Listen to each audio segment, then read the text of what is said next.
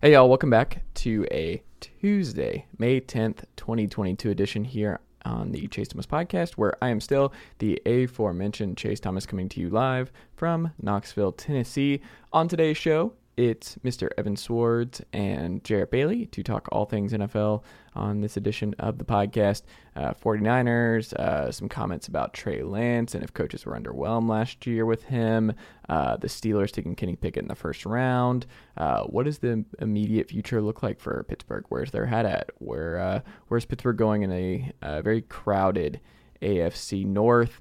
If the receiver position is becoming more like the running back position and how it's valued around the league, thanks to Peter King of NBC Sports with his great piece. You can go check out there. That had a lot of great info on the matter and if that's where the NFL is going. Giants releasing James Bradbury, ESPN doubleheaders from Monday Night Football, and then ranking the NFC West after the draft. So we get into all that and more on this edition of the Chase Thomas podcast. So before we get started in today's episode, make sure you go ahead, if you are already subscribed on Apple Podcasts, Spotify, or however you get your podcast, great. And if you are, please hit that pause button right now and leave this show a 5-star rating and a review on Apple Podcasts or Spotify. If that is how you are listening to this very podcast, it helps other people find the show and it helps this show continue to grow. So please go ahead and do that today if you could. Also, you can find us on YouTube, youtube.com, the Chase Thomas Podcast.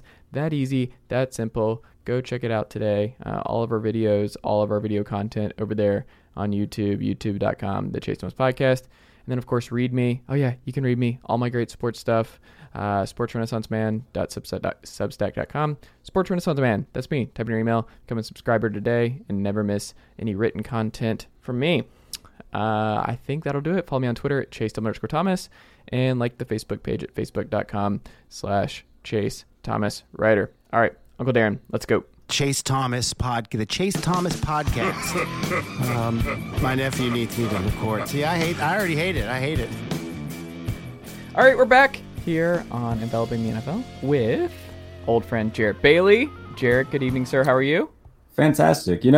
Swords, I got a bone to pick with your fan base over the past couple days. I've got a bone to pick with my fan base literally every day when I wake up. All the time. So you're not going to find some staunch defender of them on my side of the world. I've got a list of things I could say. I could talk about them. Yeah, go ahead. Yeah, what's going on, Jarrett? Well, hey, you know what? Not to be that guy, but I read the playthrough, and there's time for that. It's coming later. Clearly, Jarrett didn't read the outline like I did. Oh. Like I did. Yeah, I'm over here reading outlines, Swords. as everyone knows that I do. God. He does. Yeah. Also here, that guy right there with the hat backwards on youtube.com, the Chase Thomas Podcast. So you can find him there. That's actually my name. The hat backwards on podcast.com. Yeah. Evan Sowards. Evan, good evening, sir. How are you? Good. I am dog sitting. Okay. What kind of dog? A little, just absolutely adorable poodle. Okay.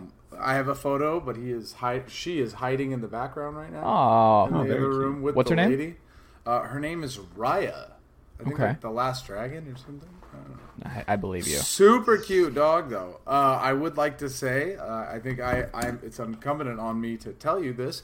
I went on a hike yesterday, Mr. Chase Outdoors Thomas. Evan is back. Outdoor He's logged Swords. into the chat. Outdoor Swords. Yeah. Okay. Yeah. How was it? Where'd you go? Griffith Park. So it does the Los Angeles, I don't know if you ever played Grand Theft Auto San Andreas, but like the Griffith been a while. The observatory you could drive up to and see. Uh-huh. I don't know. But, hey, how about this? More photos, right? I'm a photo guy now. Mm-hmm. That's what I am. I'm a photo guy. Mm-hmm. So, I don't know if you remember that from Grand Theft Auto, but it I was do literally in there. Okay. But, yeah, it overlooks the entire city of, literally everything in L.A. It's really dope. And, obviously you see the Hollywood sign on the right and everything, so. So how'd you feel? Did you feel good? Did you feel one with nature? Is this going to be a more consistent thing that you're getting out there? Are we going to get you some LL Bean cargo pants? Are we going to get you some Patagonia snapbacks? Do they zip to the LL Bean cargo pants? So they have like I can zip the knees off. They have that for Eddie Bauer. I have those. Oh, of course you do. No, man, the hike was good. It was like 5 miles total. Yeah. About a little over 1,000 feet elevation. So it was. It was. A Is this a girlfriend thing though? Is she a big hiker? So now you're gonna have to be drawn out? No. She's absolutely not an outdoors person. That's why we are so good together. Interesting. But it is a very LA thing. So she's been here for a week. So I wanted to show her. Like I said, you get to see the Hollywood sign pretty well. It looks over. I mean, literally the entire city. The photo obviously doesn't really, do it justice.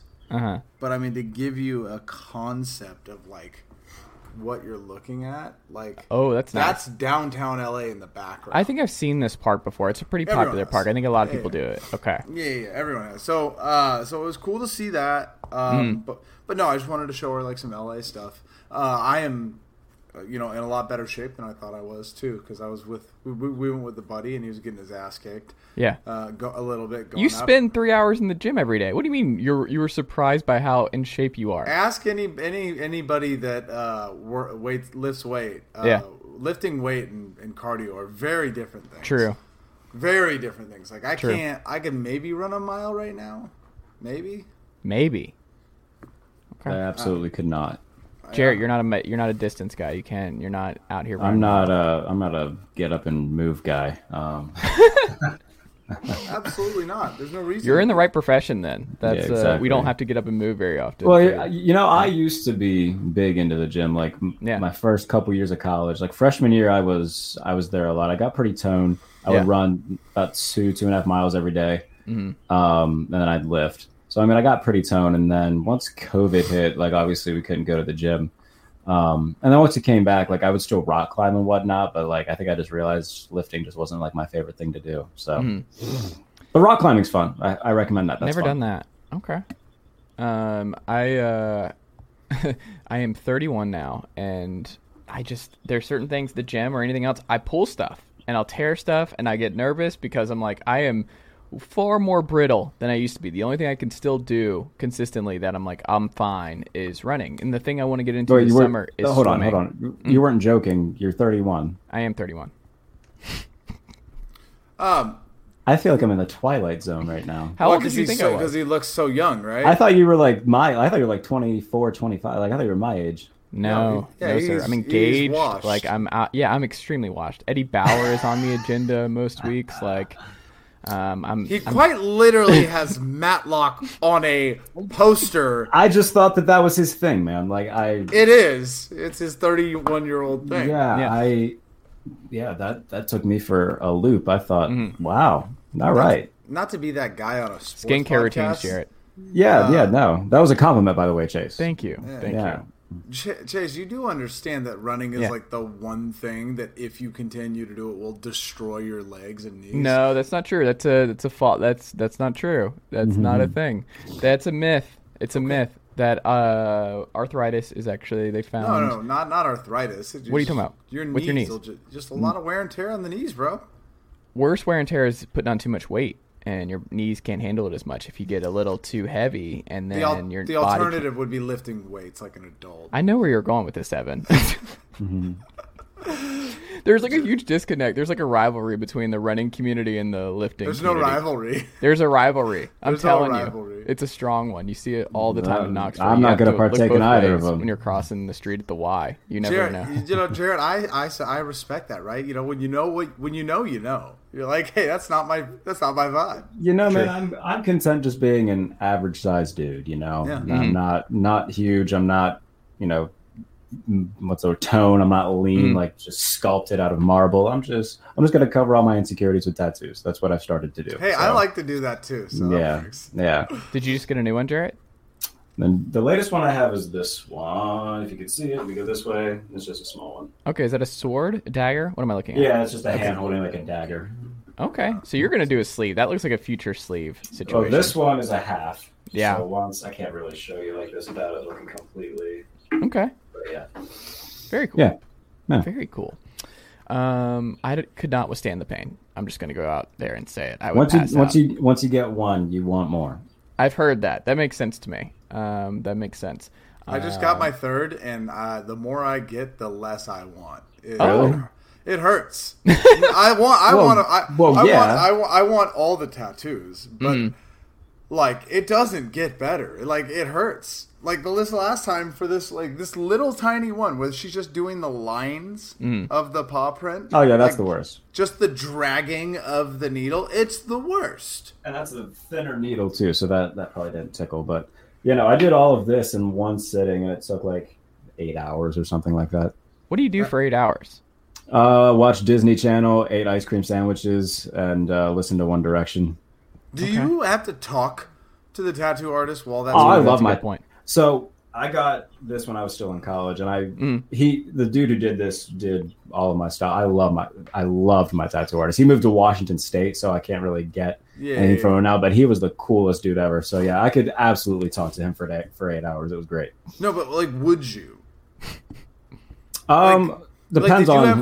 Did you? Because I'm like the most social person on earth, right? I'm a very social person. Yeah. But do you think like eventually I would be kind of like, all right, like can I like watch YouTube or something for a little bit? Yeah, like there was plenty of that. Like there was more conversational parts, but there was also more parts where I was just watching Zach and Cody and eating an ice cream sandwich. That was the coolest part though too. He's like, all right, this is gonna take a while, so make sure you eat a little bit of sugar. So he gave me an ice cream sandwich, and I just it was great. Stocked me up on chocolate milk. My girlfriend at the time was there. She ordered Chinese. She sat through the entire thing too, by the way. Oh wow. Yeah, what a trooper she was.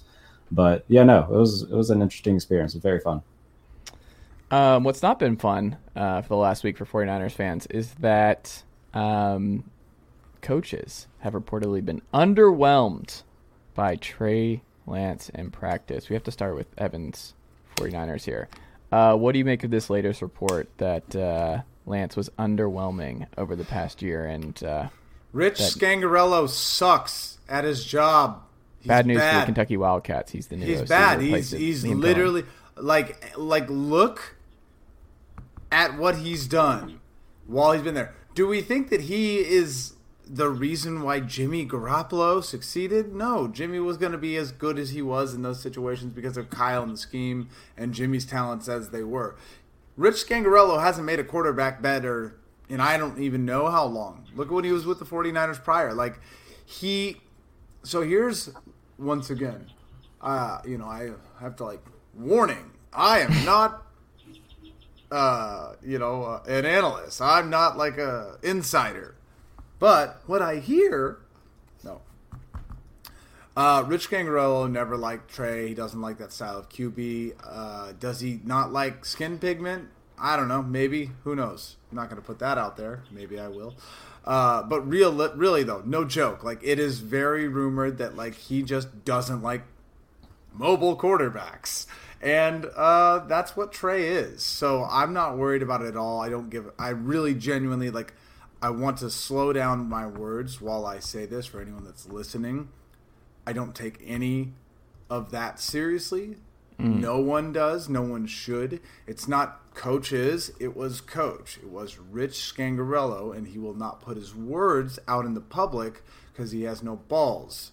He just wants to say that on little podcasts. Oh, I like this type of QB.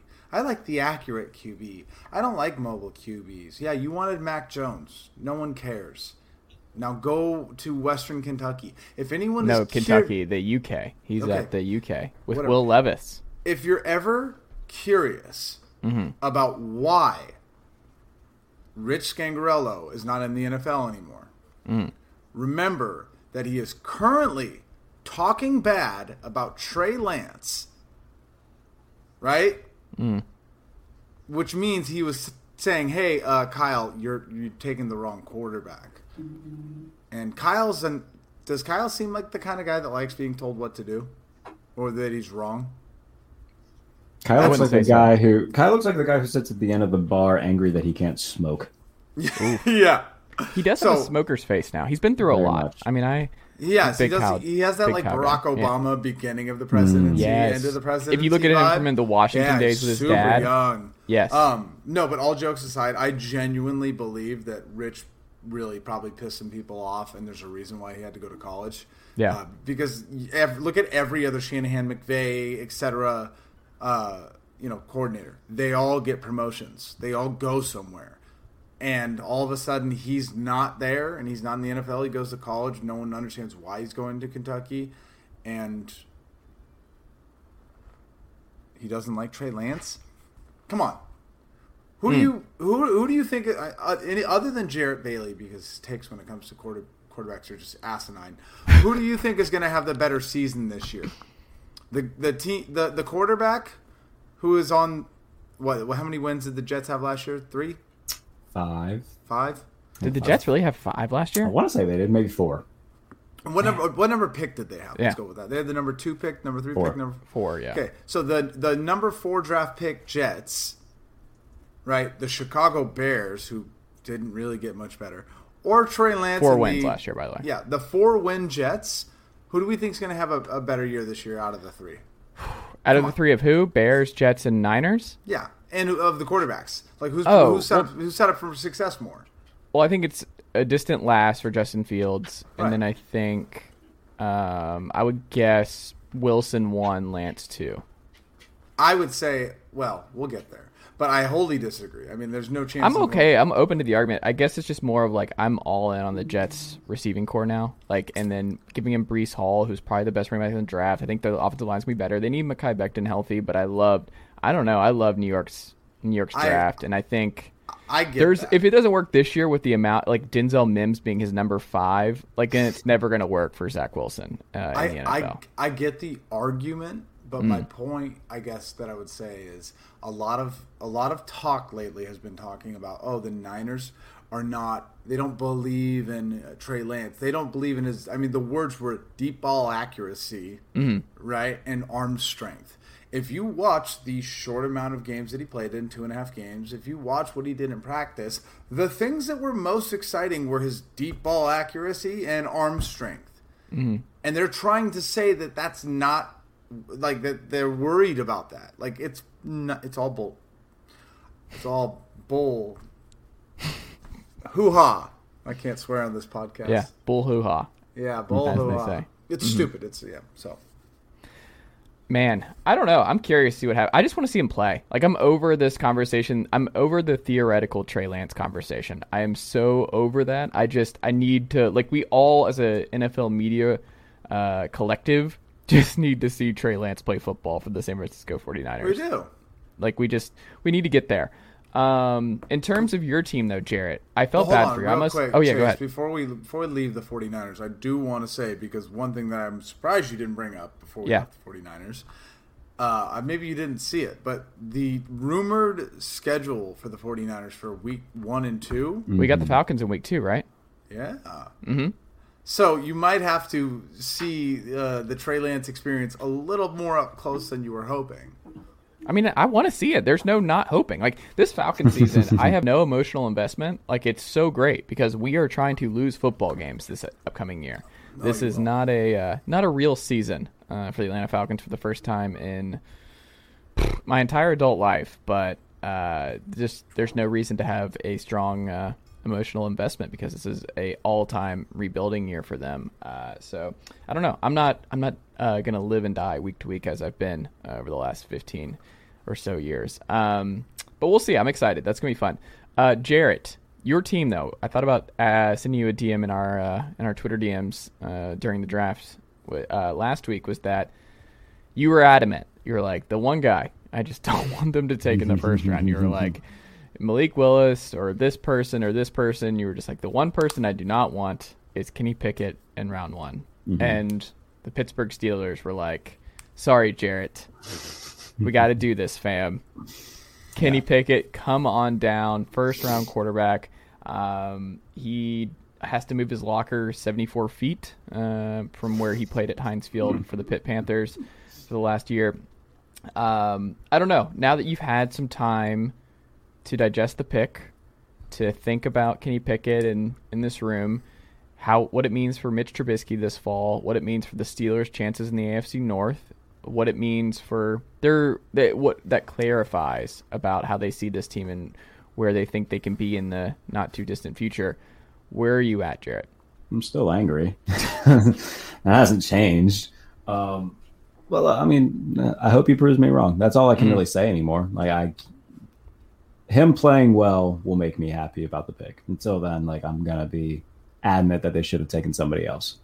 The fact that Malik Willis fell third, the fact that Matt Corral fell to the third, Sam Howell went to Washington. So I would have liked to have seen all of those guys go before Pickett because he was at Pitt for 5 years. He was good for one of them, and there was. I see a lot of people saying the Steelers didn't just draft Kenny Pickett because he went to Pitt. Yes, they did. That is the largest reason. No one will convince me otherwise that didn't play into why they took him. Do you think they wasted a draft pick on ticket sales? I don't think they would have taken it if they didn't see talent. I'm not saying they didn't see any talent with him whatsoever. Obviously being in the same building as him, I'm sure they saw something. But to say that him going to Pitt didn't play into it a little bit, no, I don't buy that for a second. Here's what I was curious about. This is an absurd question. But do you think if Pittsburgh could have seen how the quarterback class was going to go in this draft? If they would have known that there wouldn't have been one taken in the second, I think so. I think they would have waited. Yeah. Because you know what I'm saying? That was the thing that, the quarterbacks never fell, right? And so, all of a sudden, you got to look at, if you're Pittsburgh, you're like, man, Matt Corral went where? Yeah. He went 87th overall to Carolina or something like that. Yeah. So, but yeah, I think that Bailey Zappi went ahead of Sam Howell. Yeah. That's still, I just could not believe that happened. Patriots just can't draft, but that's a whole different discussion. A little bit harder when you don't have Tom Brady, huh? Yeah, a little bit. But yeah, look, I don't want this to sound like I'm picking on Kenny Pickett, the human being. He seems like a good dude. In terms of football, I just don't see it. Well, I mean, hold on. We're not a personality, love podcast. Exactly. Yeah. We're literally talking about quarterbacks that just got drafted. The only thing you're going to be talking about here is their athletic skill. Exactly. And I gotta say, I thought it was hilarious that this entire time they're like, "Oh, short hands. Can he handle the Colts?" He literally played there. Literally played in Pittsburgh, the same city. So, I mean, if anything, I would maybe say that, maybe he's just going to be comfortable in the moment, in the weather, in the environment. Maybe, and they look at that and they go, we like some of the intangibles. We like some of the things a lot. But I got to say, I just don't, do the Steelers have a roster? If you have a roster that you think is good enough to compete, you don't go get Trubisky. And if you decide to go get Trubisky, you're clearly admitting that you're not competing this year. So why take a quarterback in the first round? Why do that? Why not take someone that's just going to make your team better? Well, again, I think that they see something in Pickett, and they needed something for the future. Trubisky, I think he's going to be fine this year.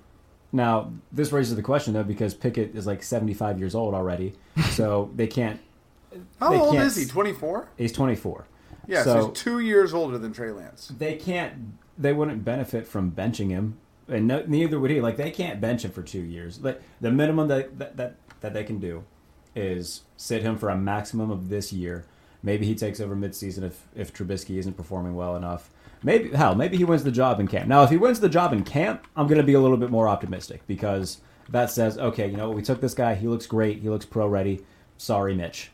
But, Well, I mean, let's remember, okay, Brandon Weeden was 28 years old when he was drafted. That's by far the worst possible thing. He could be Brandon Weeden, Jarrett. Good luck, But yeah, no. If Pickett pans out to be, I don't think he's going to pan out to be one of these elite guys. He's not going to be Justin Herbert. He's not going to be Joe Burrow. He's not going to be Kyler Murray. But if he can be Kirk Cousins, if he can be Derek Carr, that's a win. I think that's his absolute 100%. Ceiling, though. I think his absolute ceiling is those two guys. I think his floor is Case Keenum, where I mean, those are decent. He'll have flashes in the pan, but he's not going to be anything long term or anything that you turn to win games. So I don't know, man. I can hope that he proves me wrong. I can hope that I've been wrong about complaining the entire time. But if Malik Willis gets in for Tennessee and starts playing well, and they both are playing at the same time, and Willis is playing better than Pickett, I'm gonna be okay. Should have taken Willis, but I don't think we see Willis this year whatsoever. I think he is just on ice for the full year, no matter what. I'm looking forward to seeing how that goes in Tennessee because they're throwing to me and Sowards now on offense. So. Yeah. And don't get me wrong, I've got some deceptive speed, but still, not going to be much to expect. And that's nothing against Robert Woods because Robert Woods is solid, but he's not what I want in a wide receiver one. And Traylon Burks out of Arkansas, like hardy. You trade away A.J. Brown so you can get cheaper so you don't have to pay him. I get that, but we saw what Tannehill was last year without a receiver in the lineup. He was terrible. Like when he didn't have Derrick Henry to turn around and hand the ball off to, he was god awful. So, and look, there's been teams have played pretty poorly without DeAndre Hopkins. Well, hey, it was Tennessee, and then you go. When he went to the Cardinals, same thing. Like you need. You're talking about Houston. He was in Houston. DeAndre Hopkins was in Houston. No. Wait, who am I thinking of? A.J. Brown was in Tennessee. Julio was in Atlanta. Yeah. Sorry. And then Tennessee, yeah. No, but yeah, you're right, though. You need... If you have a quality receiver, your team will do better. Well, we'll get into that because there was a really good piece by Peter King that I want to touch on that everyone should go check out on NBC Sports today that touched on that a little bit. So we'll get into that in a second. But in terms of Pickett, what I think is so interesting is so I think he wins the job in camp. I don't think they take him there if the plan is not to start Pickett week one. Like we need to see what we have because I don't think they want to be in a situation where they have to wait and see. And if he's bad, that's the thing. They don't have really the time to wait and see with him. He's 24. They got to do this exactly. Soon. But can finish your thought, Chase. Well, I think. If you look at the contract for Trubisky, that was a backup contract. When you look at the numbers for what Trubisky got from the Steelers, I don't think the plan was for him to just have a cakewalk into being the starter this fall. It was more of adding depth and Ben being gone, and we just need more vets in the room, and that he was good in Buffalo. And, hey, we'll take a flyer. He's a flyer guy. Josh Dobbs is out the building. He's in Cleveland. So they just needed to replace some bodies. I think it's interesting because the Steelers are one of those teams around the NFL that I don't think have, with Rooney at the helm, have any interest in bottoming out. And I think Pickett is we're not bottoming out kind of pick where it's like, hey, look at what we've won with the corpse of Ben Roethlisberger the last couple of years. Walking mummy. Exactly. Like just look at what the Steelers were 2 years ago. It was fool's gold. We all saw that, but it was still something where it was like they racked up the wins. And if you're a fan, you were like, well, maybe if everything works out the way we want it to, then Roethlisberger might be just good enough for us to win a Super Bowl with how stacked we are everywhere else. And when you have Minkah Fitzpatrick, when you have T.J. Watt, when you have Chase Claypool, when you have what they have, and you invested in a running back last year, Najee Harris, I think their thinking is that, hey, we just need to get – there's no way Kenny Pickett can be worse than what we've gotten from Big Ben in production the last couple of years. And if that's the case, if he's close and he is – and what we saw this past year at the other pit – then look, man, the AFC North, Deshaun Watson's a question mark. Who knows with Lamar Jackson week to week? The Bengals, they're going to be really good again. But, hey, we don't bottom out in Pittsburgh. And that message to fans is, we're not taking a huge risk on a Malik Willis who didn't run a pro-style offense. And that was something I was listening to other NFL draft guys. I think it was on Stock Exchange, but I could be wrong.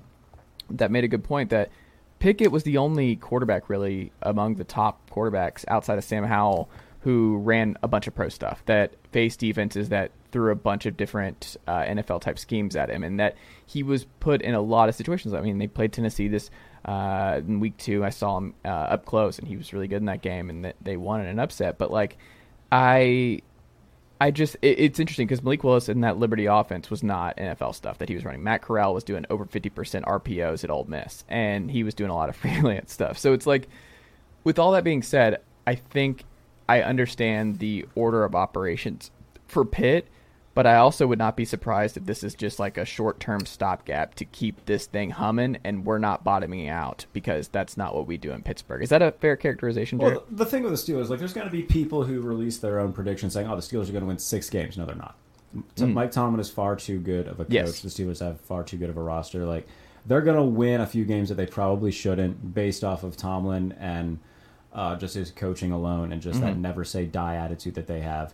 Now, I will say this, though, saying that there's no way he could be worse than Ben's production. It wasn't Ben's production. It was Ben's arm. It was just his arm was absolutely dead. So it's not as if Ben was playing horrible. They, obviously they got to the playoffs by some grace of God.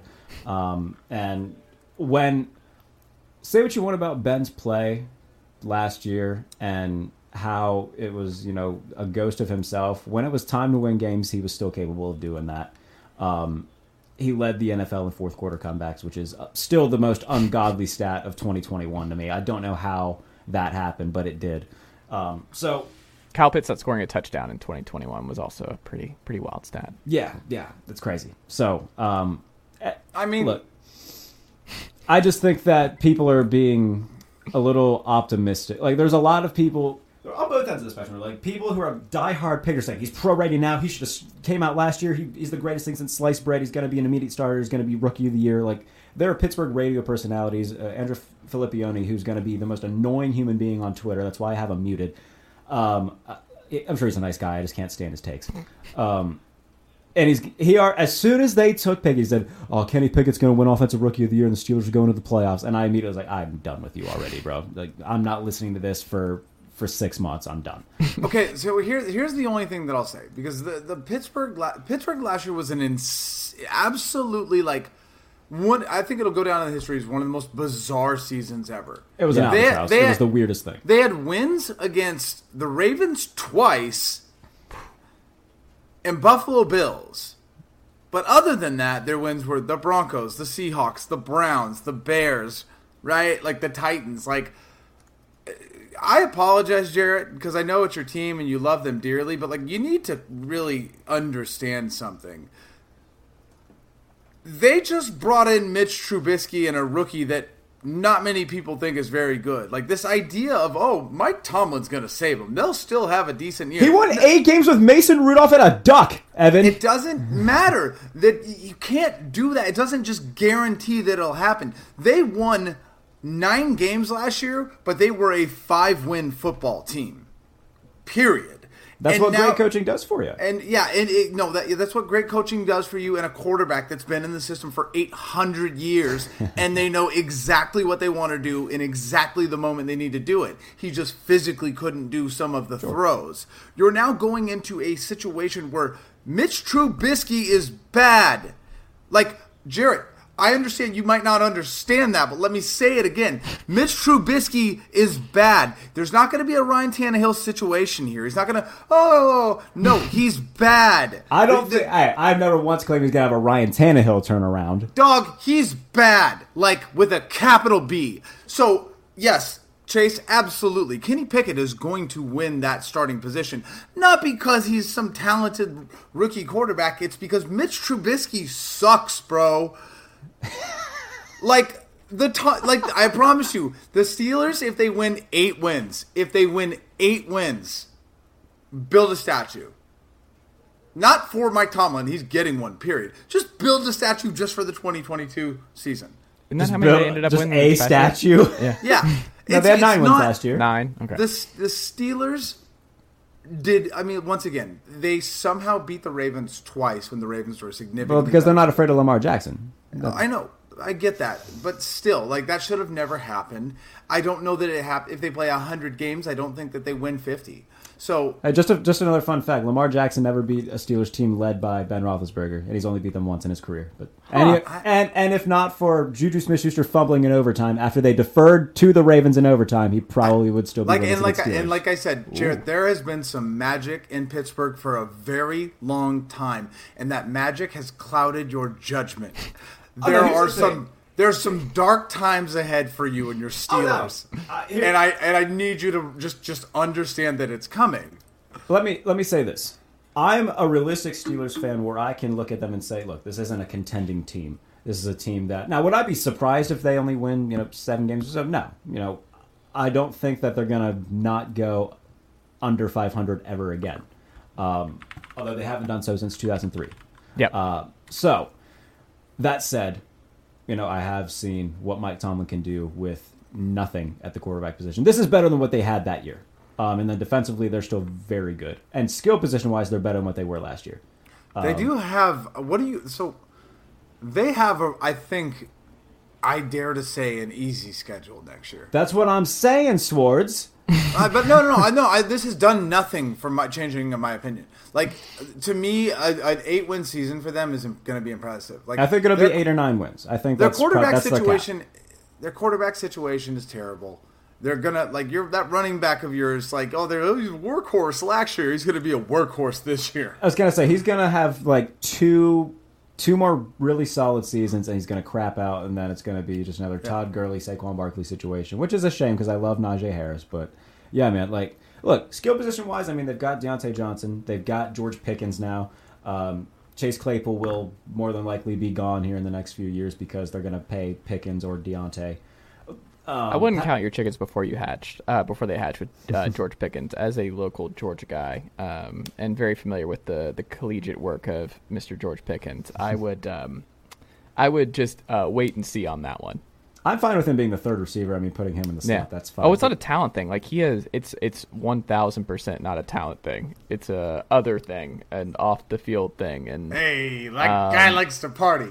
Well, no, it's more than that. Like, he got in a fight with a Georgia Tech player with his helmet on and got suspended for the SEC title game. He pretended to pee on a Tennessee football player on the Tennessee-Georgia game with his water bottle. He's going to fit right into the Steelers wide receiver tradition then, because all of them are nutcases. Yeah, absolutely. I would just say... He'll be doing TikToks with a gun. That's going to be the next upgrade, yeah. I mean... Just going to combine everything. But Mitch Trubisky sucks. That's all the Swords want to get through. Now, I'll end with the Steelers on this. They still got a very good defense with a lot of pieces coming back that weren't there for the majority of last year. They added Levi Wallace from Buffalo. They brought back Ahkello Witherspoon. They got depth at cornerback. Their front seven's very good. I think that they can... 8 or 9 wins is their cap. I would be astounded. I will run shirtless, naked through the streets of Pittsburgh if they won 10 games. That would blow my mind. You know what? The one thing that we're maybe not next year, but going forward, they have Deshaun Watson. Oh yeah, Lamar Jackson, and Joe Burrow. Yep.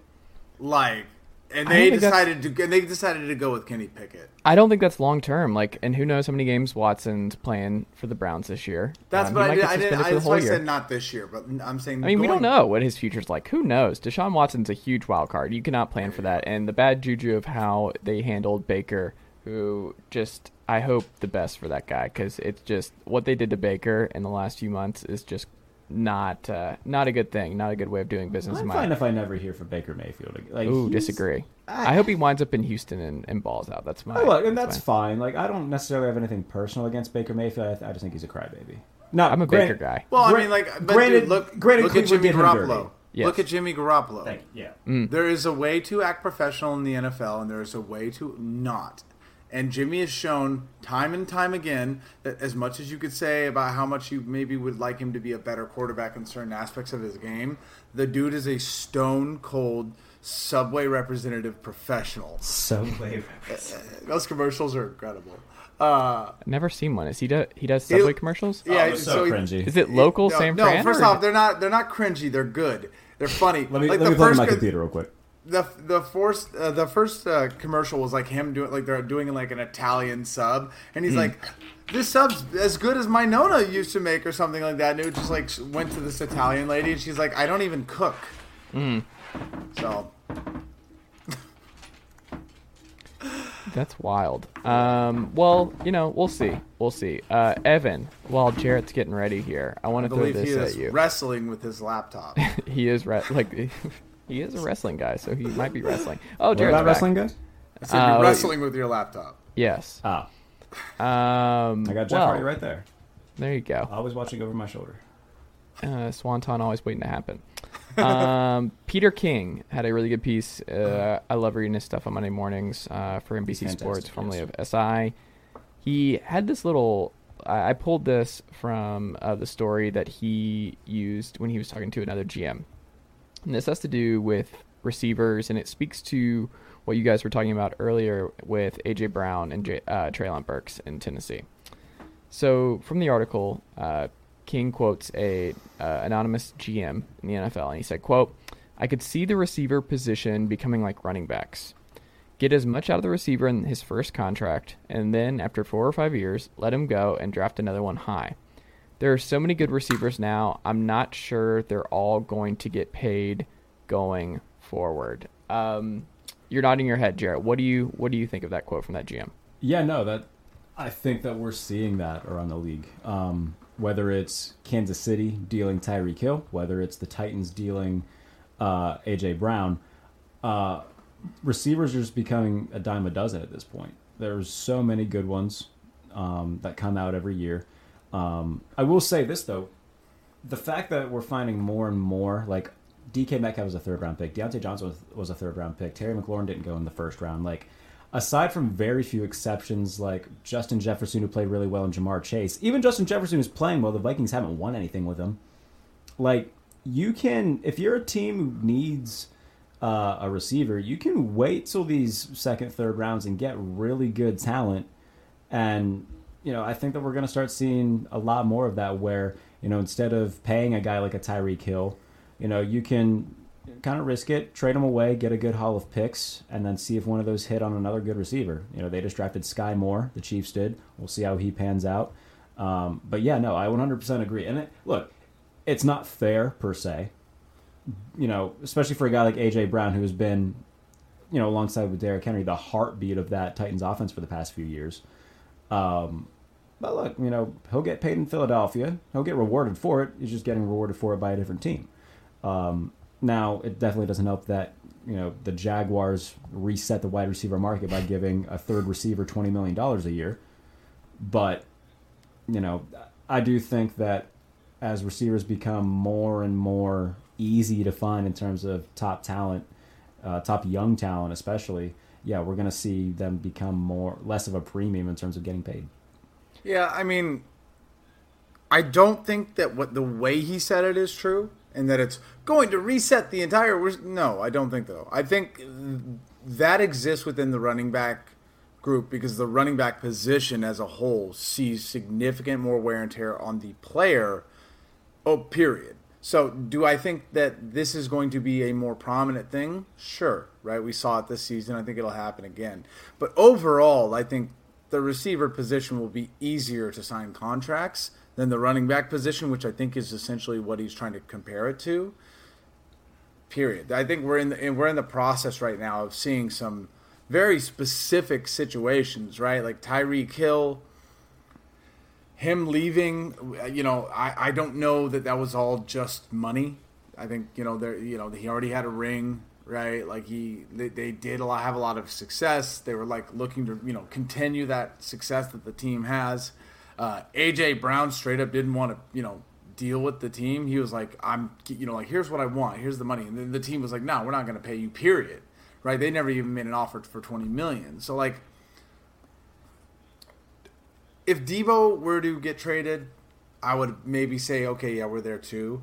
But I think the 49ers are still working on a deal with Debo, and they want him to sign. And even that, though, that goes against the argument that the guy's trying to say. I think there's a couple situations that was like, this might be weird, but I don't think it's a long-standing effect we're going to see overall. Jarrett, do you think it's like an 11 personnel thing a little bit because you just need 3 guys now a lot of times, or sometimes 4 guys, where just allocating that much money to one of the spots? Somebody's not sure about that.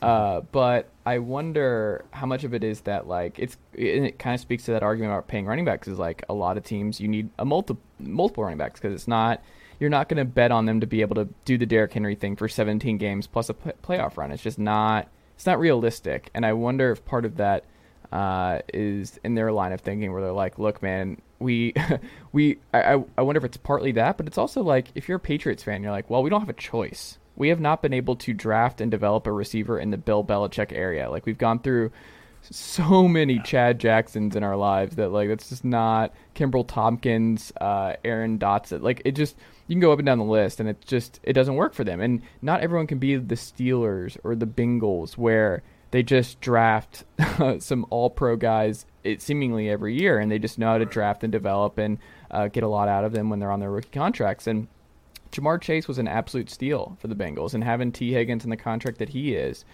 currently on for Cincinnati, where he'd be a number one in a lot of teams. Like, that obviously benefits teams who are trying to win now, where they don't have to allocate that money and they can put it somewhere else instead of the receiver room. But I just think it's one of those things where I think it's a team by team perspective, and I think there's not this universal structure that you have to have in terms of paying receivers. But I do think it's like one of those things where it's like everyone can't be the Rams, and your lesson from the Rams and how Les Snead has built that team should not be, oh, that's how we got to pivot. That's what we should try and emulate. It's like, well, most of the times that will end up in flames. Like, most of the times that will not work, that strategy. But it worked for them, which is fine because it's different. But the strategy of getting out of receiver contracts before they become toxic or before it becomes a problem, I think will work for more teams, but that doesn't mean it should be the case universally. Does that make sense? Well, I think I like the whole personnel thing that you brought up, because the perfect example for this is a team like Baltimore, who don't necessarily run through their receivers. They just traded away Marquise Brown. I had Matt Verderame, fan sided on my show today, and he gave me a stat. You know how many combined receiving yards the current depth chart of Ravens receivers has? I think it's 1,022. You know how much Rashad Bateman accounts for? Ooh. 550 of it. He counts for more than half of the entirety of the career receiving yards for the current Ravens depth chart. Well, I mean, they're a running team, so. And I think that plays into what Chase is saying. You know, if you're a team like Baltimore who runs through your running backs and your tight ends, you're not necessarily worried about the receiver position too much. You can get it, a serviceable guy or a couple serviceable guys to be, your main quote-unquote targets as receivers. But that team runs through the running backs and Mark Andrews, and obviously what Lamar Jackson does. So if you're more like a team who, let's say the Rams, who live and die by what Cooper Kupp does, what Robert Woods is doing, what Van Jefferson is doing, they just brought in Allen Robinson. Like, for them, like, I'm intrigued to see what they're going to end up paying Cooper Kupp and what that comes to and how that's going to reshape everything, because we've seen them go through different things where they paid Brandon Cooks, they paid Todd Gurley, they paid Jared Goff.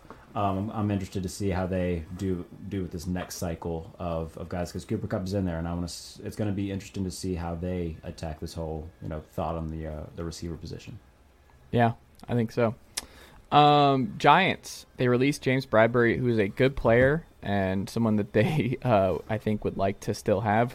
Where do you think he goes, and how much does this hurt the Giants in 2022, Jarrett? Dave Gettleman should be arrested, first of all. Everything that he did to that team is just criminal. That said, I mean, there's going to be a lot of teams that want James Bradbury. He is a good player. I would keep an eye on the Raiders, who could use a little bit of help at cornerback, especially when the rest of the AFC West just decided to stockpile different players like they're Infinity Stones. So, I think that James Bradbury to Vegas could be something to watch out for. Maybe Pittsburgh, I mean, they could use, one more defensive piece, but I think the Raiders is one that I would, if I had to bet on where he'd go, I think Vegas would be a pretty good bet. Do you think he's a fit potentially in San Francisco, Evan, or no? Yeah, absolutely. I think he would be a great fit in San Francisco, and they don't do it. As is the way of life in San Francisco. Of course, I think having him next to Chardavius Ward would be dope. And it would be great to have. And I don't ever want to see Dante Johnson on the field with the San Francisco 49ers again. If you guys don't know who Dante Johnson is, that means that the world for you is normal. But for me, Dante Johnson is this barely serviceable cornerback that has been just, I mean, literally for the last 6 years, signing and getting cut and signing and getting cut. And I would just like that depth chart to just get a little bit better, to knock him out, so he can just retire. He's had a good NFL career that would not exist for the 49ers. And I think, Bradbury would be it would be great in that scheme. I mean, he would absolutely love the help that the defensive line would give them. I mean, he would just it would be. I mean, it would be an incredible scheme for him to be in. It would be incredible defense for him to be in, and he has star talent all around him. It'd be dope. Indianapolis could be a team to watch out for too. I mean, I know that they already added Gilmore, but for a team like that, who I think is going to be relying on their run game and their defense to try to make any sort of run. I mean, you can never have enough good defensive backs. Chargers too. Why the hell not? Yeah, the rich can get richer here. Why not? Yeah. You can never have, like, if you're a contender, you can never have too many corners. No. Like, you can never have too many. Absolutely not. Just look at the Eli Apple snaps for the Cincinnati Bengals this past year. That might be the difference. They re-signed him too. Yeah. Well, they didn't have much of a choice. Like, there's not a lot of depth there. They just have to. I don't know. We'll see. The Bengals secondary is an interesting conundrum. I think the safety spots are in good shape. I think they're set there for at least another year. The corner depth, though, little. I mean, Jesse Bates and Von Bell are both very good. Yeah, and then they just drafted Dax Hill. Yeah, they did. And both of them are going to, look, both of them ball it out on their run to the Super Bowl. Like, there's this weird myth that Joe Burrow was the one who carried them to the Super Bowl. Like, down the stretch, their defense is what got them there, especially in the Tennessee game because Joe Burrow was sacked 97 times. Yeah. But yeah, and look, it's a pain because I know that Bengals fans wanted to see Jesse Bates get an extension. This could very well be his final year in Cincinnati, and the fact that they just drafted Dax Hill kind of speaks more to that. But regardless, he deserves his flowers for how well he played, especially against Kansas City. Both of them are very good. Last thing, and we'll do our main event here. ESPN Monday Night Football doubleheaders are a thing. We know we're getting that week 2 for sure. I think they haven't announced more than that, but it seems like that is something we're going to see more of. Evan, what do you make of that? Double dipping on Monday Night Football is another thing to draw up interest on the ESPN Monday Night product. I don't know if it's like drawing up interest. Is it just a matter of that is the way of the world? The NFL is the most dominant sport. Let's get, come on, guy. Get that video. Why is that so blurry? Yeah, this is what the podcast people want to hear. Me trying to adjust my video because it won't. There. Oh, maybe. Okay, great. Where's Puddle of Mud when you need them? Great song. The NFL is the most dominant sport, period. It's not even close. And I think, we talked a little bit about, Christmas games and now this, I want to see a world where we can get as much football as possible while also not terrorizing the bodies of these players. And I know that's really hard to balance. I thought that the Thursday game was kind of weird. I'm not going to lie. Thursday game sucks. I would prefer just a Friday game. I would prefer Friday games instead of Thursday. The reason why, I don't care about your high school football or whatever weird shit you're going to say there. How dare you? I don't care at all. High school football is king, sir. Dude, no. It's royalty. Has to be protected at all costs. Yeah, it does. It has to be protected. Listen, the dads, the students, and the moms can all go watch their little kids play football. The rest of the world can go and watch the NFL. No, we gotta preserve the ambiance and just the beautiful pureness that is high school football on Friday Night Lights in the South. That's what's going. Nothing is going to change, though. No, it's sacred. Saturdays are for college football until bowl season, and Fridays are for high school football. Like NFL gets every other day. You just got to stay away from Friday and Saturday. No. Absolutely not. They don't have to do anything. They are the most dominant team in sport, the most dominant sport in the world, and they absolutely don't have to.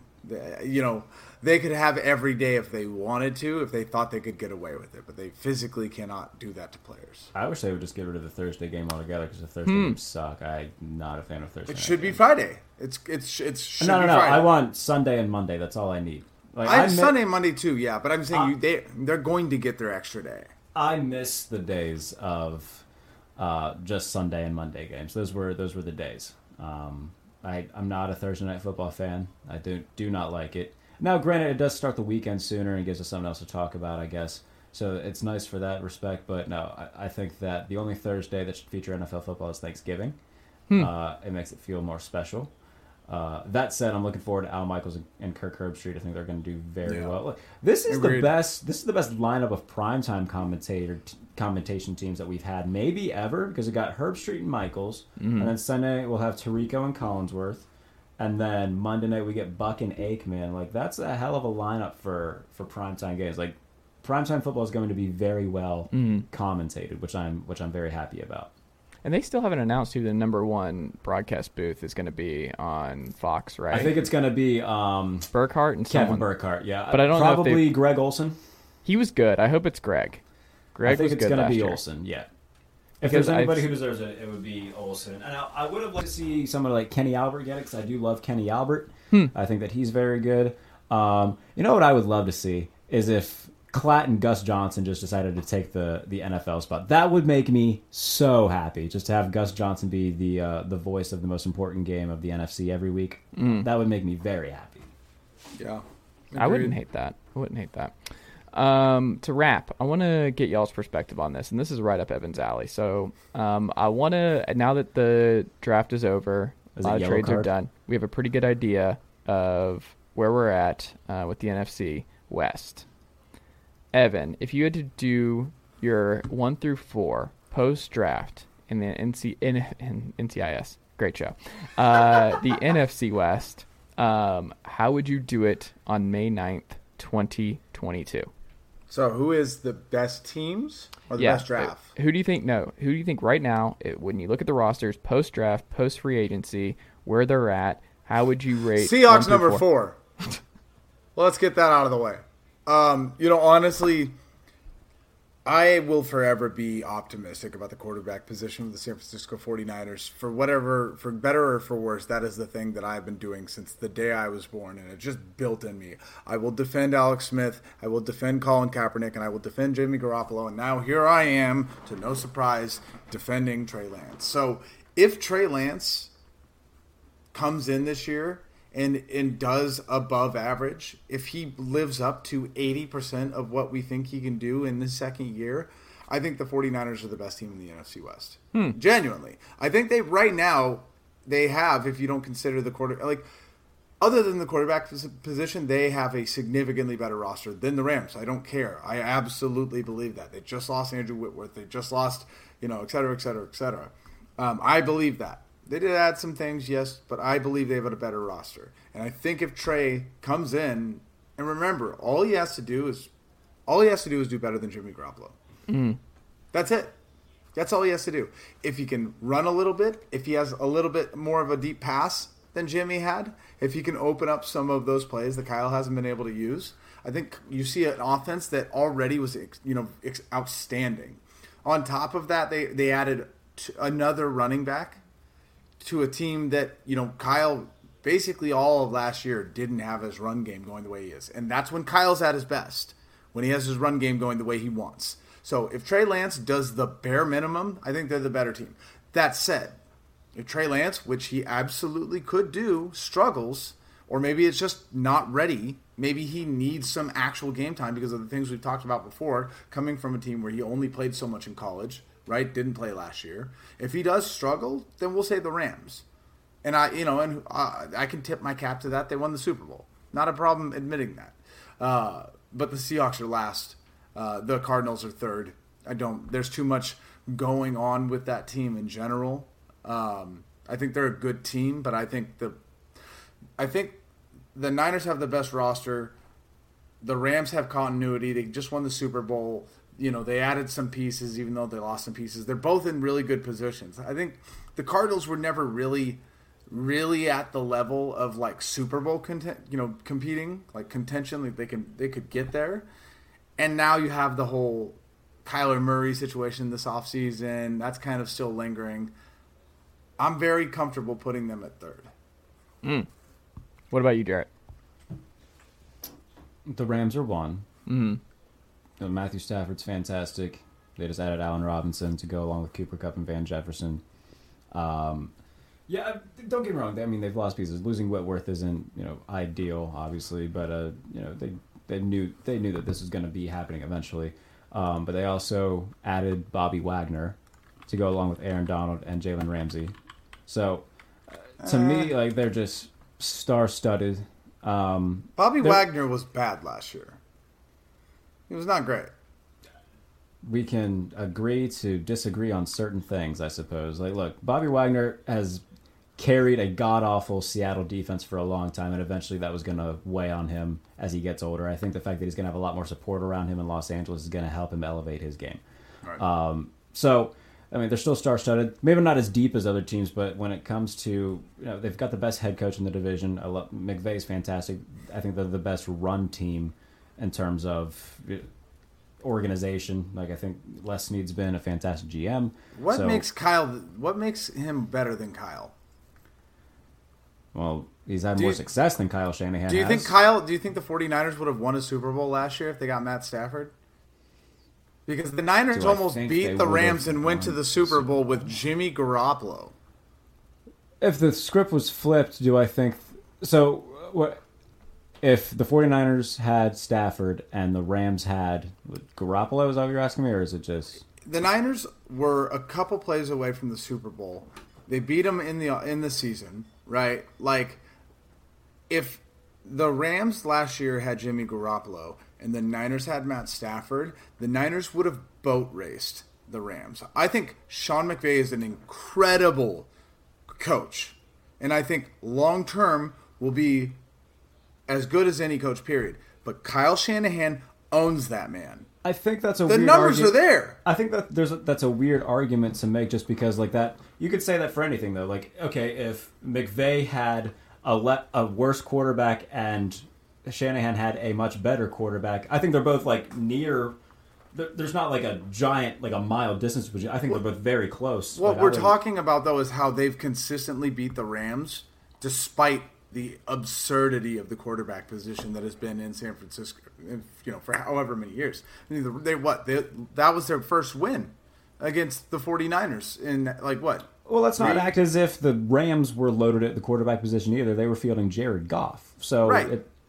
Yeah, and that's my point, though. Like, it wasn't until they got Matt Stafford that they were able to win one of the games. And I think Matt Stafford's an incredible quarterback. But the argument is whether or not... You said Sean McVay is the best coach in the NFC West.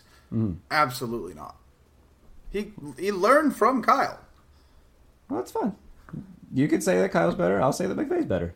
That's fair. And that's why I love you. We are very capable of disagreeing with each other. That's fine. And regardless, like, I'm not going to even argue too much saying that Shanahan's a better coach. Like, I don't think that there's much distance between the two. So, I mean, you can make a case for either one. I personally would choose McVay. And like, if I was starting a team now and I had to pick between the two, I would choose McVay. I think the more important thing is just that, like, do you have a coach that you know can win a Super Bowl? And and I mean, that's all you really want are they a game changer in that regard? Are they someone that, because if you're, another thing I think about is, like, if your coordinators get picked off, are you still okay with this guy leading your team? And it's like McVay's gone through the coordinator cycle and been fine. Sure. Shanahan's gone through the coordinator cycle and been fine. I think that matters a lot more than people give credence to. Is like, are you okay when you get pulled and when you get pillaged throughout the league? For me, I think right now I go 1 Rams, I go 2 Niners, I go 3 Seahawks, and 4 Cardinals. Chase. So here's the thing. Pete Carroll, do I believe in back-to-back bad years? No, dude. They draft Charles Cross, left tackle. We'll see what Abraham Lucas is at the right tackle spot. You still have Metcalf. You still have Lockett. Why are you doing this? How long are they going to have Metcalf, though? Like, that's not. I think he's there for this year at least, and he's going to see how this year goes. Why are we talking about Drew Lock? So here's the thing. The Cardinals are extremely combustible right now. Hopkins is missing how many of the first? Was it 6 or 7? It looks like 6, but he's going to appeal. Okay. That is, by the way, we didn't talk about that. That's a big deal. It is 100% a big deal. And Hollywood Brown is a fine player. He is not even in the same stratosphere of importance as DeAndre Hopkins is to that team. Hopkins is like in for Hollywood every Brown... play for the Cardinals. Like, he plays every play for them. Sure.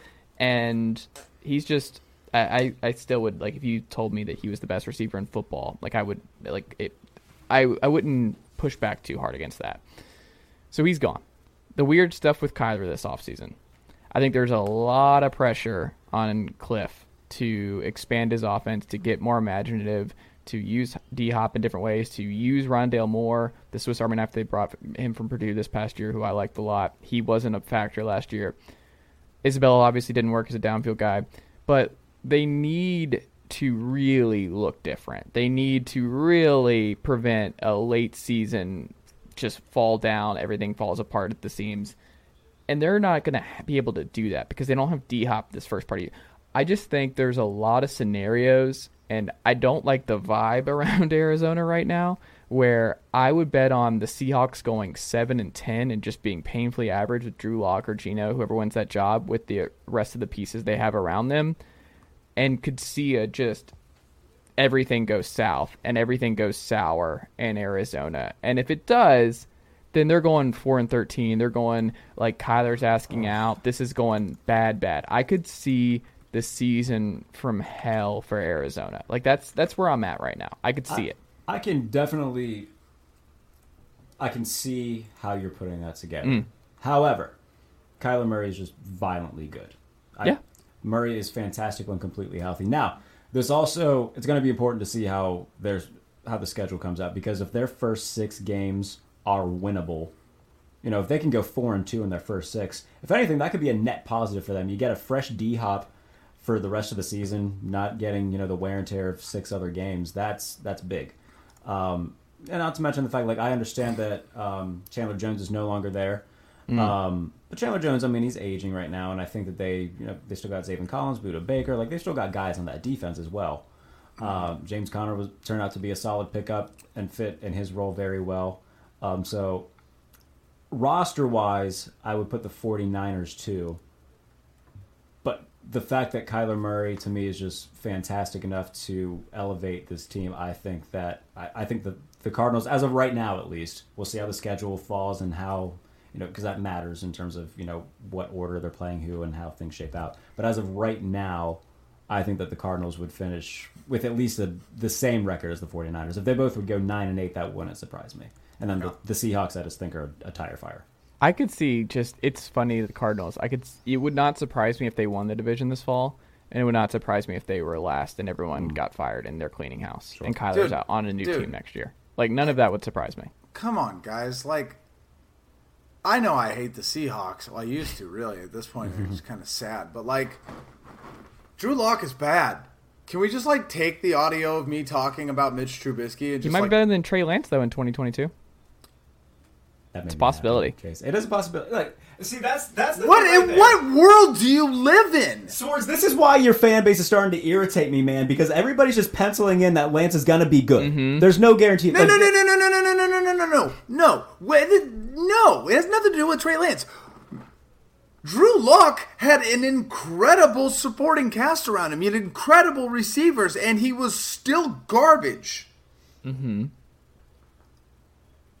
I don't know. We'll see. Cortland Sutton, remember him? Yeah. Pretty decent receiver. I just could see, so you bring in Noah Fant. He knows Noah Fant. He's in the trade. You have Noah Fant, DK Metcalf. Oh, yeah, that's the great equalizer, Noah Fant. I like Noah Fant. What I'm saying is you have Fant and Disley, who's a good tight end combination. I like that.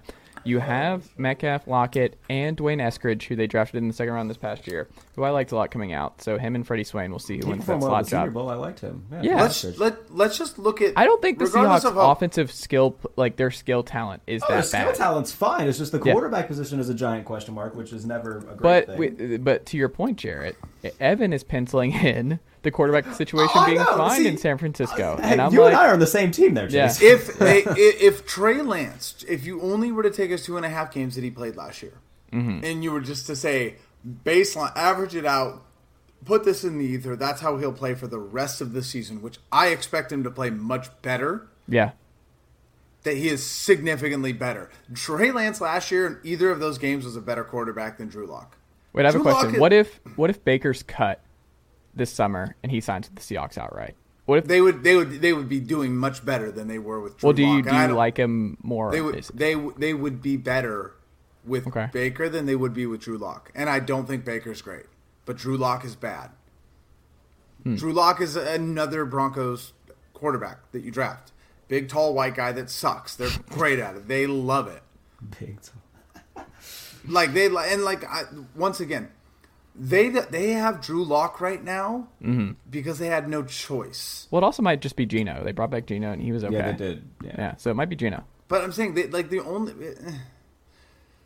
Dog, I just feel like there's a lot how more am of I a supposed to have a consistency. serious conversation with you guys when you're talking up Geno Smith and Drew Lock? Mm-hmm. Like you watch both of you. You watch too much football. I'll talk up Geno just because he quote tweeted one of my tweets last week. So did he? What was it about? I started doing a thing where I just tweet out videos, like highlights of random, just amazing quarterback performances, and I did the one where he had a perfect passer rating against the Dolphins in like 2015. Okay. Yeah. Is that a Rick's Ryan here? And he appreciated that, I guess. There you go. Yeah. Well, that's all I've got. Jarrett, part of me just really hopes that Drew Lock outperforms Trey Lance now, just for the giggles. Yes, dude. Even if Trey Lance was just a very average, like the Kyle Shanahan scheme alone, the receivers, George Kittle, the running game alone, he'll do better. If I hear the phrase "the Kyle Shanahan scheme" one more time, I'm launching myself into the sun. You know what? If Kyle Shanahan is the scheme that's sending you there, you're gonna get 1,000 yards on the way. What do you? Nick Mullins was pretty bad in your scheme, and still broke. CJ Beathard was pretty bad. Yeah, that's a great example. Look what CJ Beathard did the year with George Kittle, one of the worst quarterbacks of all time. Helped George Kittle break the tight end record. Mm-hmm. Raheem Mostert. The point is that you can be bad in Shanahan's scheme as a quarterback. Like, you can still be bad. Trey Lance can absolutely just be a bad quarterback. We haven't seen anything yet. We don't know. Trey Lance could absolutely be a bad quarterback, but logic would not. There's Jarrett, nothing. We're not going to sway him on this. This is why we need Trey. This is why we need Trey Lance to play football games more than any other quarterback in this league. What have you seen so far to say? I don't think he's going to make it. What have you seen? It's not that. That's my point. But that's my. It's that's the my certainty point. from some Niners fans. But that's the thing. They're certain in the playbook. We're certain in the surroundings. Like, you haven't seen anything bad from Trey Lance. You've seen some things that are like kind of have. You're seeing some things. The games last year, it wasn't like he was lighting the league. The game against Arizona wasn't great in the first half. Right, the game against Arizona where they had him running QB draws. If he did that behind Rodgers in Green Bay and you plugged him in for those Jordan Love snaps, I think we have a different tune about Trey Lance right now. My point is this: the biggest argument so far against Trey Lance is, we haven't seen it. Mm-hmm. But you're like, just going to assume that he's bad. Like, people just want to, they're assuming he's bad because people are confident. But we're not doing that. You're doing the straw man thing. We're saying we're not doing any of that. You're doing a straw man argument right now. No. A straw man argument is where I'm saying you are literally right now saying. No, you're inventing an argument. No. That we're not having. If you go back 45 seconds ago, you just said Trey Lance could be bad. Yes, but that's not what you just said. What did I just say? You said that we're saying that he's going to be bad. And that's not what we're saying. We're talking about the possibility that it could happen. I'm just simply saying there's. But you're saying people are saying that he could be bad, people are saying. But that was the beginning of the show. Rich Gangarola or coaches say that Trey Lance is not good, right? Doesn't have arm strength, doesn't have long deep ball accuracy. That was literally the beginning of our show, right? That's someone saying Trey Lance is bad. Mm-hmm.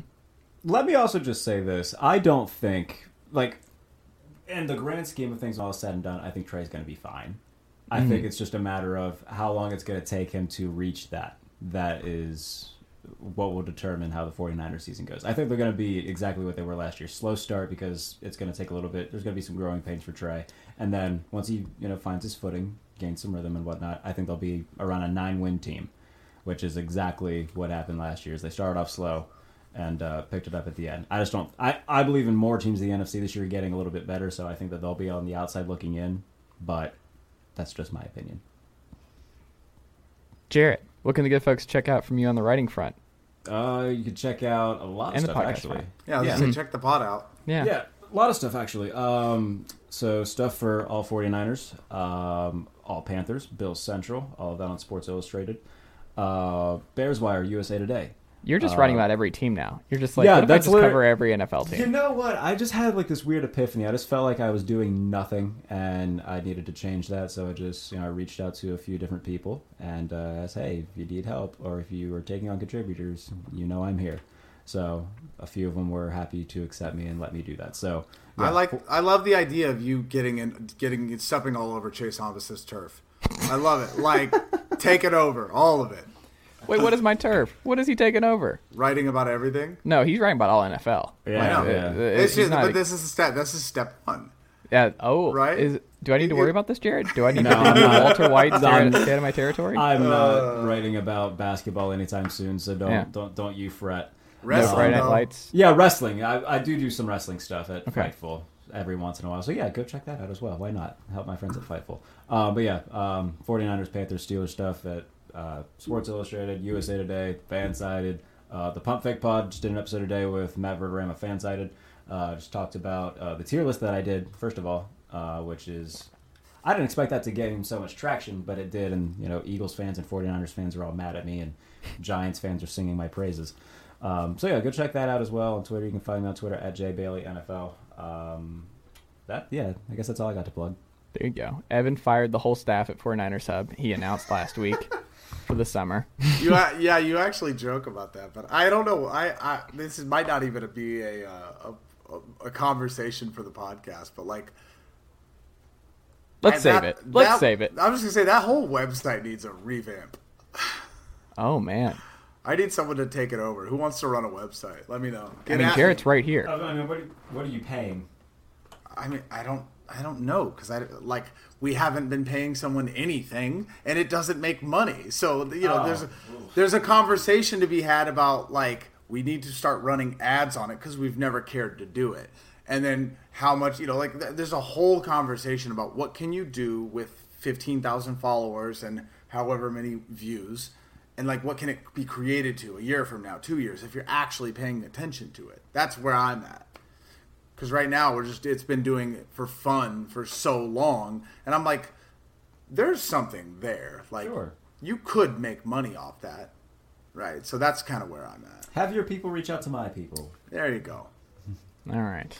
Evan, Jarrett, always fun. Thank you so much for making the time. I greatly appreciate it. And we will talk again very soon. Yeah, all right, cheers, boys. All right, that'll do it for this edition of the Chase Thomas Podcast. Thank you again to Evan and Jarrett for coming on this edition of the podcast.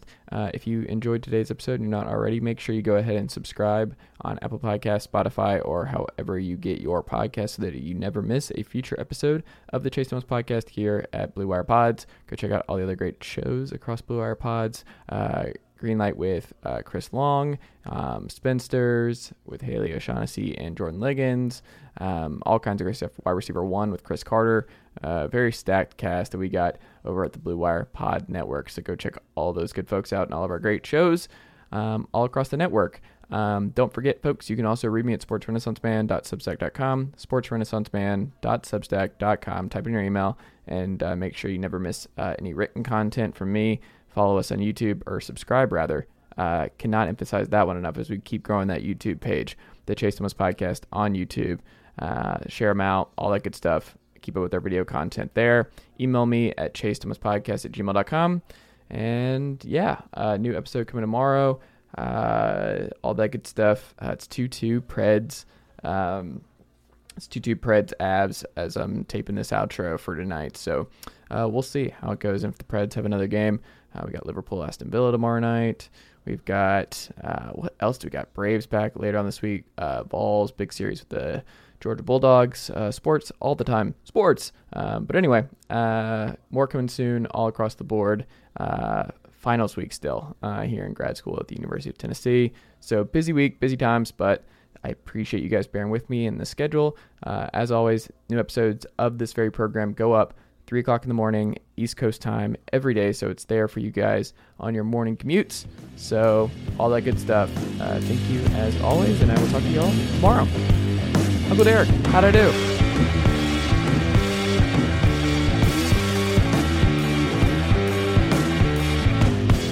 Nicely done, nephew. Chase Thomas Podcast. Hell yeah.